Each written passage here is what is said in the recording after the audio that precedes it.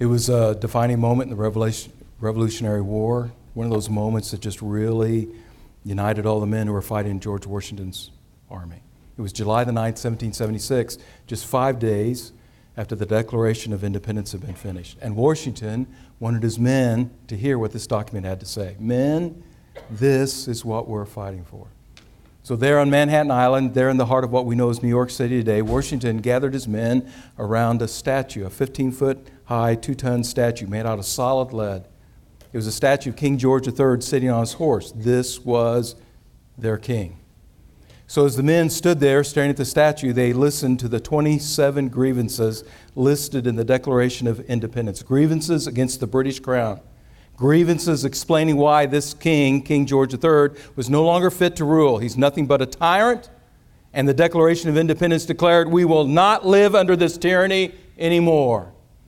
And the men in Washington's army agreed. Because when they finished reading that document, those men grabbed a bunch of ropes, put it around the statue, and pulled it to the ground and just smashed it to pieces. Now, it's what they did next that I find most interesting.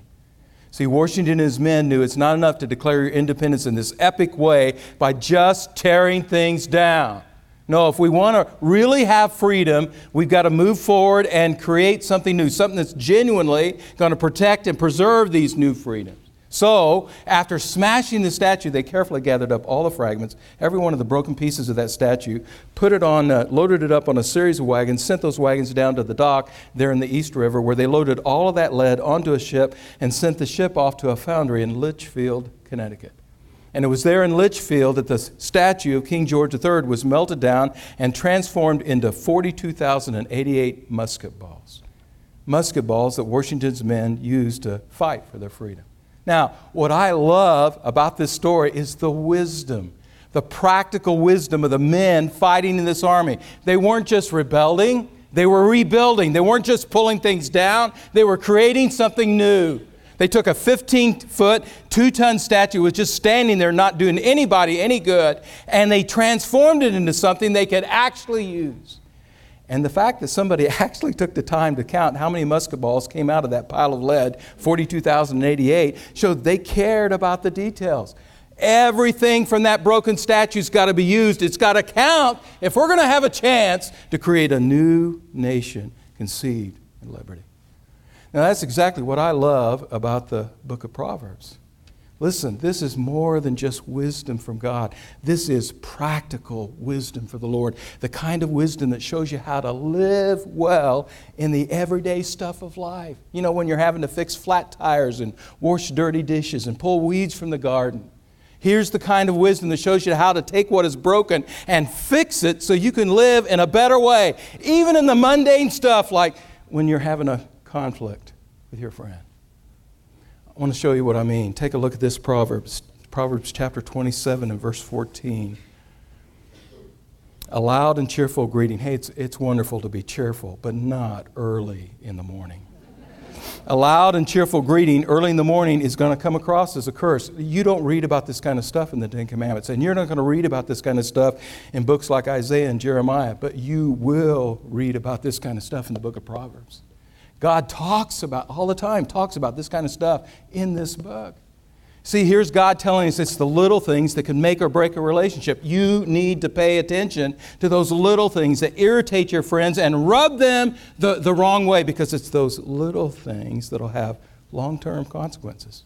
Think about it.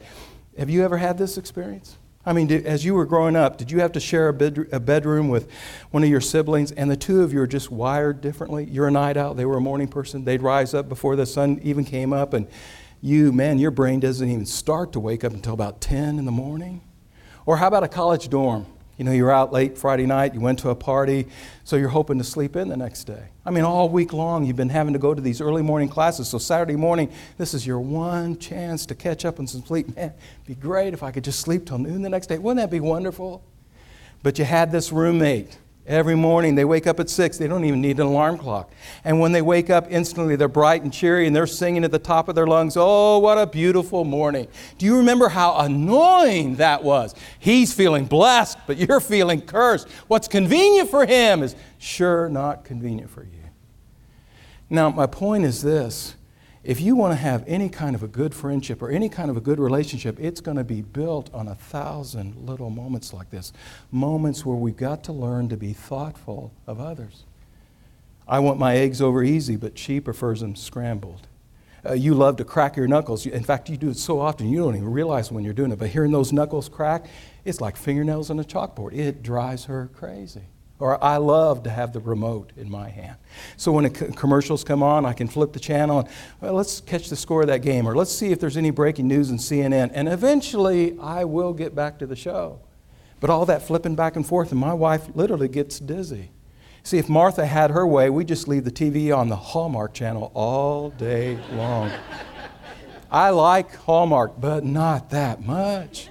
Now, do you see what's being taught here?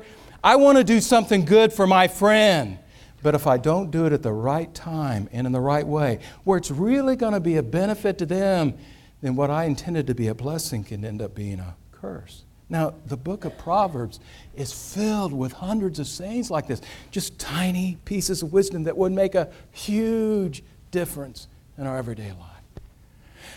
Many years ago, when I was young and foolish and filled with a lot of pride, I'd get into these little debates with my wife. Now, no anger.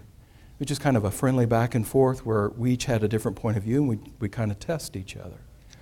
Well, one night after a Wednesday night Bible study, there in Bridgeport, Illinois, that's where I was preaching at the time, Martha and I got into one of these debates. Martha was claiming that women are tougher than men.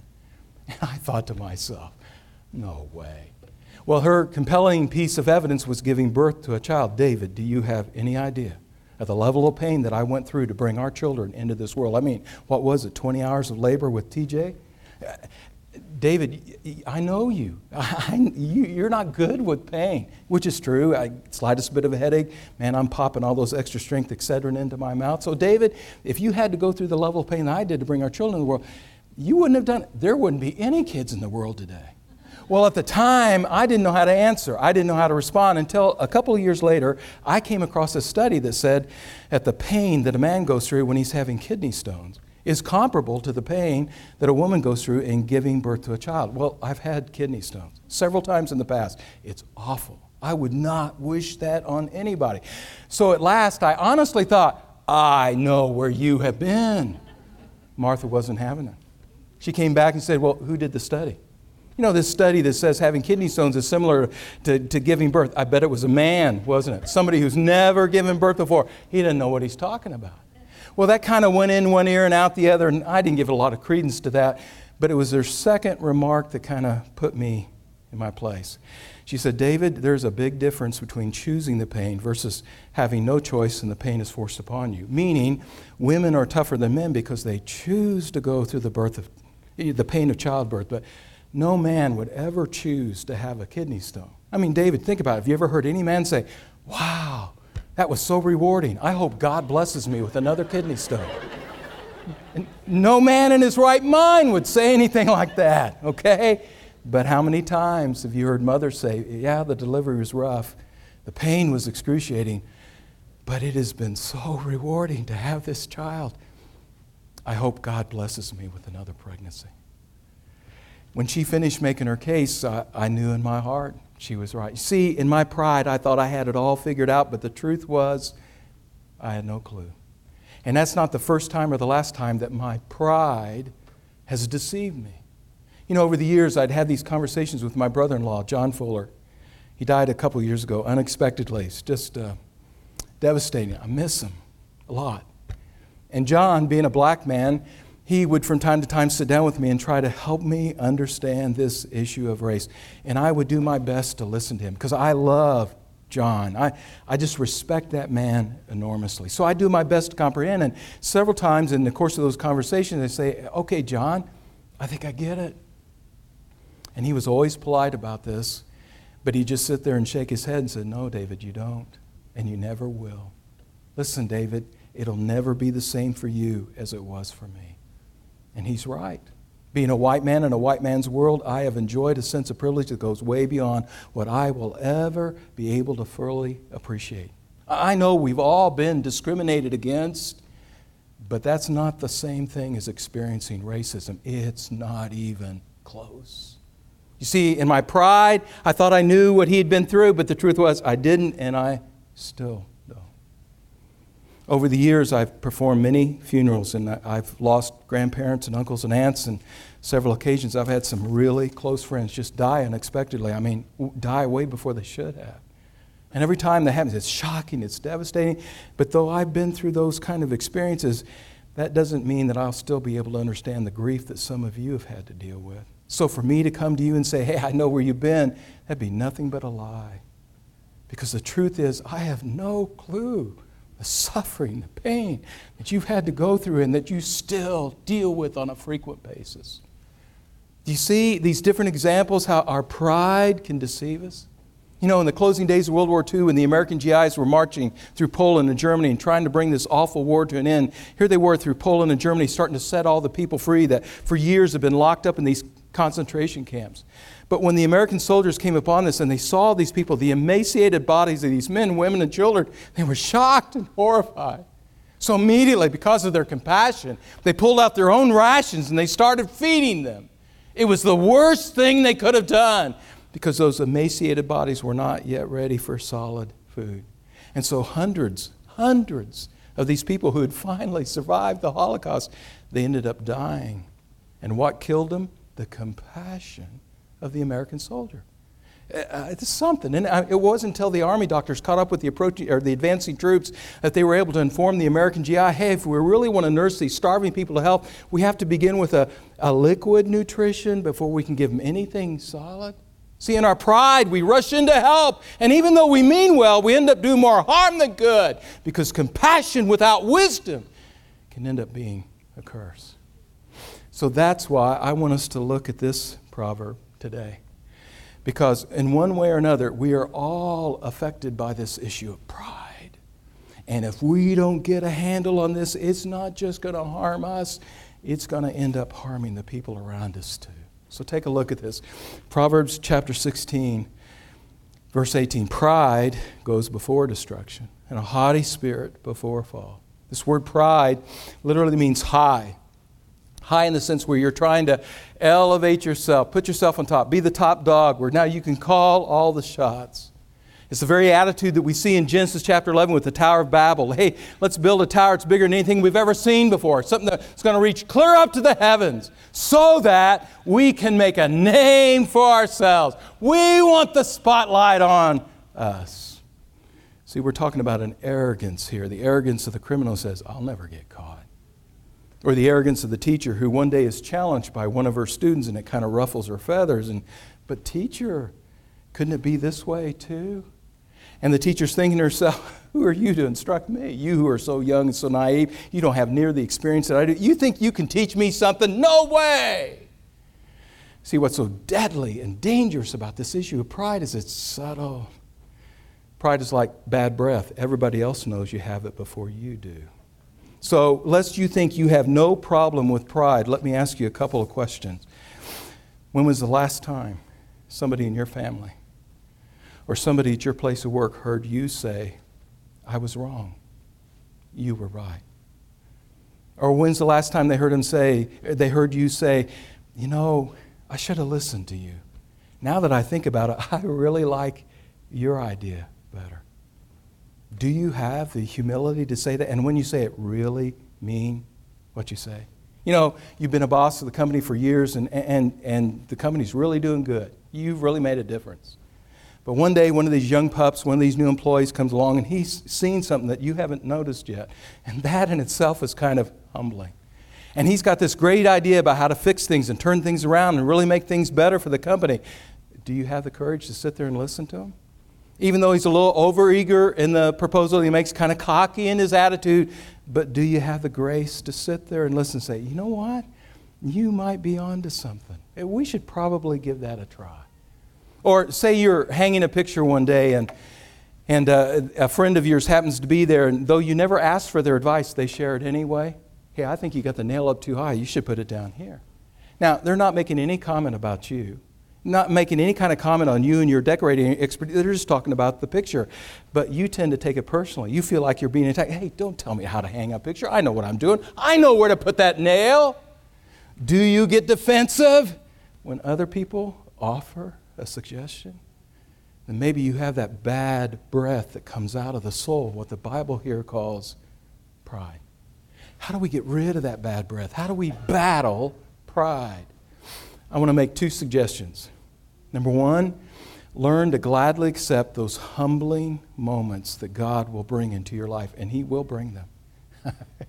He will humble you from time to time, but don't resent that. No, learn to see those moments as a gift from the Lord. You've heard me talk about this many times before. One of the greatest joys of my life is having grandkids. I mean, words cannot begin to describe how just awesome this is. And part of what makes it so special is they want to spend time with you. I mean, at least to this point. They still want to hang around with us, and they're all the time seeking your wisdom and advice, and knowing that Papa is a preacher. Hey, you know all about the Bible, Papa. What do you think about this? And there's days when that kind of goes to your head, and you say, man, I really am something special in their eyes. I'm like the Apostle Paul to them. But then they come over to spend the night at your house. And this has happened many times in the past. And the next morning, Caleb and Abby will come down to the breakfast table, kind of groggy and tired. And I say, hey, what's wrong? And they said, Papa, we couldn't sleep last night. Well, what's wrong? They said, well, Papa, you snore like a pig. All of a sudden, I've gone from being the next best thing to the Apostle Paul to this old snoring hog. You talk about being put in your place. You know the best way to respond to that? Just laugh.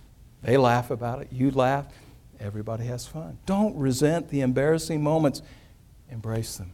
See those moments as a gift from God. A gift where God's reminding you, you're human. You have limitations. You can't do it all. And you know what? That's okay. Here's the second way to win this battle with pride. Stay close to Jesus. I think the best example of this is Luke chapter 5. You remember what happened there? Jesus wants to take Peter fishing. Now, Jesus is a carpenter by trade, not a fisherman, and Peter knows that. And Peter's the pro. He spent his whole life in the Sea of Galilee. He knows everything there is to know about fishing on this lake. So what could Jesus possibly teach him? And then this is kind of confirmed in Peter's mind, because when Jesus wants to take him fishing, it's during the daytime. And anybody who's ever fished in the Sea of Galilee knows you don't fish during the day. If you want to catch fish in this lake, you got to do it at night. In fact, just the night before, Peter and all his friends were out all night long, and they hadn't caught a thing. Hey, the fish are not biting. Lord, it's not a good idea. This is not going to work. But because it's Jesus, and Peter really loves Jesus. Because it's Jesus, man, I don't think this will work. This is not going to be fun. It's not going to be good. But because it's Jesus. In fact, the words Peter uses is, because you say so, Lord. And he comes along. You remember the miracle? They get out there in the middle of the Sea of Galilee, and Peter has the catch of a lifetime. I mean, so many fish they have to bring in other boats just to handle the load. And even with all the other boats, with all the weight, all the fish, some of the boats are starting to sink. I mean, it was just amazing. But the strangest thing of all is the reaction of Peter to this miracle. You remember? He drops to his knees and he says, depart from me, Lord. Depart. Go away. I am a sinful man. Why does he react like that? I mean, it's not that Peter hasn't seen Jesus perform miracles before. He was there at the wedding. We saw him turn water into wine, and he's seen Jesus cast out demons. And at this point in his life, he's already seen Jesus heal the son of a soldier and heal his own mother-in-law. He's seen Jesus perform all kinds of miracles. What's different about this situation? Because here is Jesus displaying his wisdom and his power in Peter's world. Right there in his own fishing boat, the very place where he works and earns a living, the place where Peter considers himself to be the expert. Hey, Lord, I can use your help over here and here and here, but hey, I got it here. I know what I'm doing here. I don't need you here, but even there, I was out all night long and didn't catch a thing. And then Jesus gets in the boat, and look what happens. And he drops to his knees and thinks, who am I to be in the presence of such greatness? Who am I to be in the presence of such grace? And you remember how Jesus responds to Peter? He says, Peter, don't be afraid. Hey, Peter, don't pull away from me. Yeah, I know what happened here today. It's been overwhelming, but you haven't seen anything yet. What I want to be able to do for you in your future, because from this moment on, instead of just catching fish, I want you to do something much more significant. I want to use you to help bring other people into the kingdom.